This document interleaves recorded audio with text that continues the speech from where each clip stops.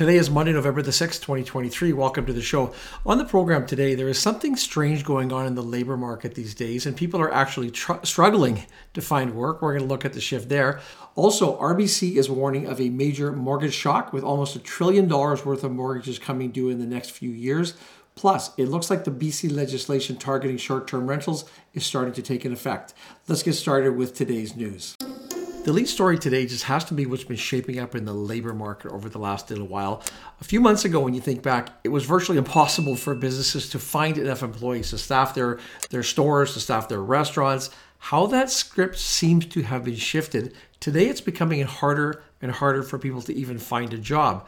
The latest unemployment numbers are in for both Canada and the US. Things are quite a bit tougher for those who have been looking for work in October.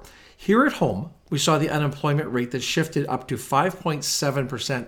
That's a little bit higher than the 5.6% the market had been expecting. It's also an increase from the 5.5%. Now, we saw that in July, we saw that in August, and we saw that in September. So 3 months at 5.5%, that's now shifted up to 5.7%. Unemployment is now at the highest level that it has been since January of 2022. So during the month of August, there were 17,500 jobs added to the Canadian economy. That's lower than the expectations of 22,500. So this means that the number of jobless individuals here in Canada came in at 1.2 million, just more than that, 1,229,400. And that is up 40,300 just for the month. Importantly here, just over 60% of those who are unemployed have now been unemployed without a job for over a month. And that signals the increasing difficulty that people are having to find jobs. Another big issue here is that in the labor market, it's the full-time versus part-time unemployment. And yes, not everybody wants to work for full-time. Not everybody can work full-time. But if you're looking at supporting the higher cost of living that we're seeing these days, obviously with the inflation having been what it is, with prices having been what they are, generally full-time is considered preferable. In October, full-time positions actually dropped 3.3% nationwide, while at the same time, the part-time positions, they actually increased 20.8%. And that follows a 47.9%, almost 48% increase in the month of September. The question obviously is, why is this happening? Well, first of all, the leading headlines these days always seem to point at immigration, and it really has been booming here in Canada. And the fact is that we're accepting more immigrants than we can even create jobs for. Since the beginning of this year, since January of this year, the unemployment growth has averaged 28,000 jobs a month. Population growth, though, that's averaging 81,000 people a month. And according to Stats Canada, there needs to be a creation of 50,000 jobs a month just to keep the unemployment rate steady. And we've seen that just tick up. In October, as an example, we saw 85,000 people added to the labor market here in Canada, but only 18,000 jobs were created. Another factor that has to be contributing this is after 3 years of the kind of, I guess, a certain segment of the population living off of benefits from the government, living the easy life, deciding that experiences were more important than actually going out and working. We're starting to see a group of those people running out of money. They're facing reality, and they're now back in the labor pool that's out looking for work. So that's a contributing factor as well. And lastly, we can't forget that this might just be another sign that this aggressive rate hikes that we've seen from the Bank of Canada might be starting to take hold, and it might be sort of softening the labor market. Now, also during October, the U.S. unemployment rate, it saw a 21-month high. That came in at 3.9%, so way lower than here in Canada, but 3.9%, that was, again, there, slightly above the market expectations of 3.8%. In September, the unemployment rate in the U.S. was 3.8%. This report, October, the number of unemployed rose by 146,000. That now stands at 6.51 million people. No doubt the same conditions that we're seeing here that are affecting the labor markets are having a similar effect in the U.S. The U.S. Federal Reserve, they've raised their target rate now for federal funds from 0.25% in early 2022 up to the current range of 5.25 to 5.5%. The Blossom community is continuing to grow. There's now around 60,000 members here in Canada. Some very exciting plans, I understand, for the next couple of months. If you are not a member yet, it's free to join. You just download the Blossom app. It's easy to get started. If you do set up a profile, be sure to follow me. My username is Mark B, so MARCB, and you can keep up to date on my holdings and the trades that I'm making.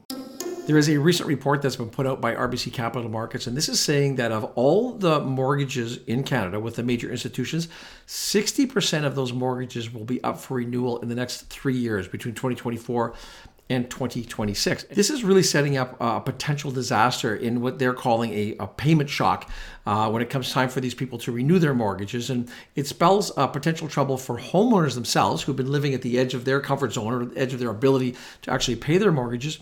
But also clearly that would be a potential problem for our banks. The RBC update, it reads, unless there are significant declines in interest rates, we believe that credit losses will inevitably rise, perhaps significantly in 2025 and beyond.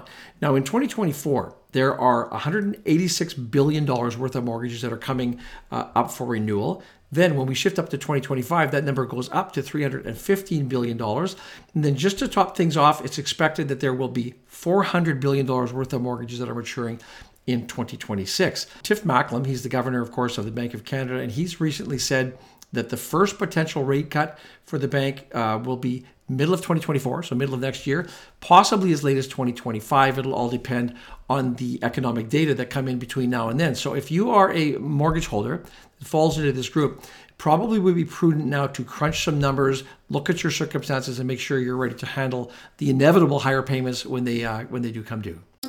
It looks like the new legislation in British Columbia that is designed to prevent people from listing non-primary residence properties on Airbnb, similar rental platforms, looks like it is having an immediate effect, I would say. According to an analysis done by the Globe and Mail, there are at least 22 condo owners in a couple of dozen buildings in downtown Victoria, in this example, that have already put their units up for sale in the last 2 weeks of October. These buildings that they're in actually do allow for short-term rentals, so it's not like they can't do this here. It seems to be a reaction to the new legislation. For comparison, prior to the legislation being announced, there were 9 units that were listed for sale in early October. So quite a jump there. The new rules here, they're going to take effect in May of 2024. And it looks like investors who had previously purchased units with the sole intention, explicit intention, I would say, of renting them out to tourists or other short-term users, they're looking to exit that business. And under the new legislation, the only situations where you could rent short-term units would be if they're part of your main or your personal residence. That would basically wipe out the majority of what are currently considered to be Airbnb, Vrbo, that type of companies' units. Now, there are a few limited exceptions to these laws as well. There's a recent study that is out from McGill University. I covered that previously on this program. It found that about 16,000 of the 28,000 units currently on short-term rental platforms in BC appear to be whole homes that are rented out repeatedly for short stays. Now, in response to this legislation, Orion Rogers, he is a spokesperson for the Property Rights Association of BC. This is a group that represents about 2,300 property owners, most of them with short-term rentals. He said that many investors, they bought properties and they were under the impression that they were protected by existing municipality zoning, by bylaws. And the new provincial law now overrides that activity that would be allowed by a municipal law. Now, he's certainly not alone. There's been a lot of controversy over these proposed laws here. A lot of people have said the government is overstepping its boundaries. No doubt there will be significant litigation as this issue works its way through the courts. Coming up for the balance of this week, we are still in the middle of earnings season, and there are a lot of earnings reports yet to come out. Some of the ones I'm focused on later today, we have realty income reporting, also Finning. Tomorrow, Uber will report, TransAlta, and tomorrow the Canada Balance of Trade report will be released. Wednesday, we have earnings reports from Disney, we have Suncor, we have TransCanada. Also in the insurance space, we have Manulife, we have Great-West reporting, many more, of course. On Thursday, Rogers and Canadian Tire will report, and then Friday, Algonquin will report as well. So if you are not subscribed to this program, I do this update every Monday, every Wednesday. I would invite you to hit the subscribe button so you don't miss any of the upcoming episodes. I will put a link in this video to our Investing Academy. As always, I thank you for watching this video, and I look forward to seeing you in a couple of days.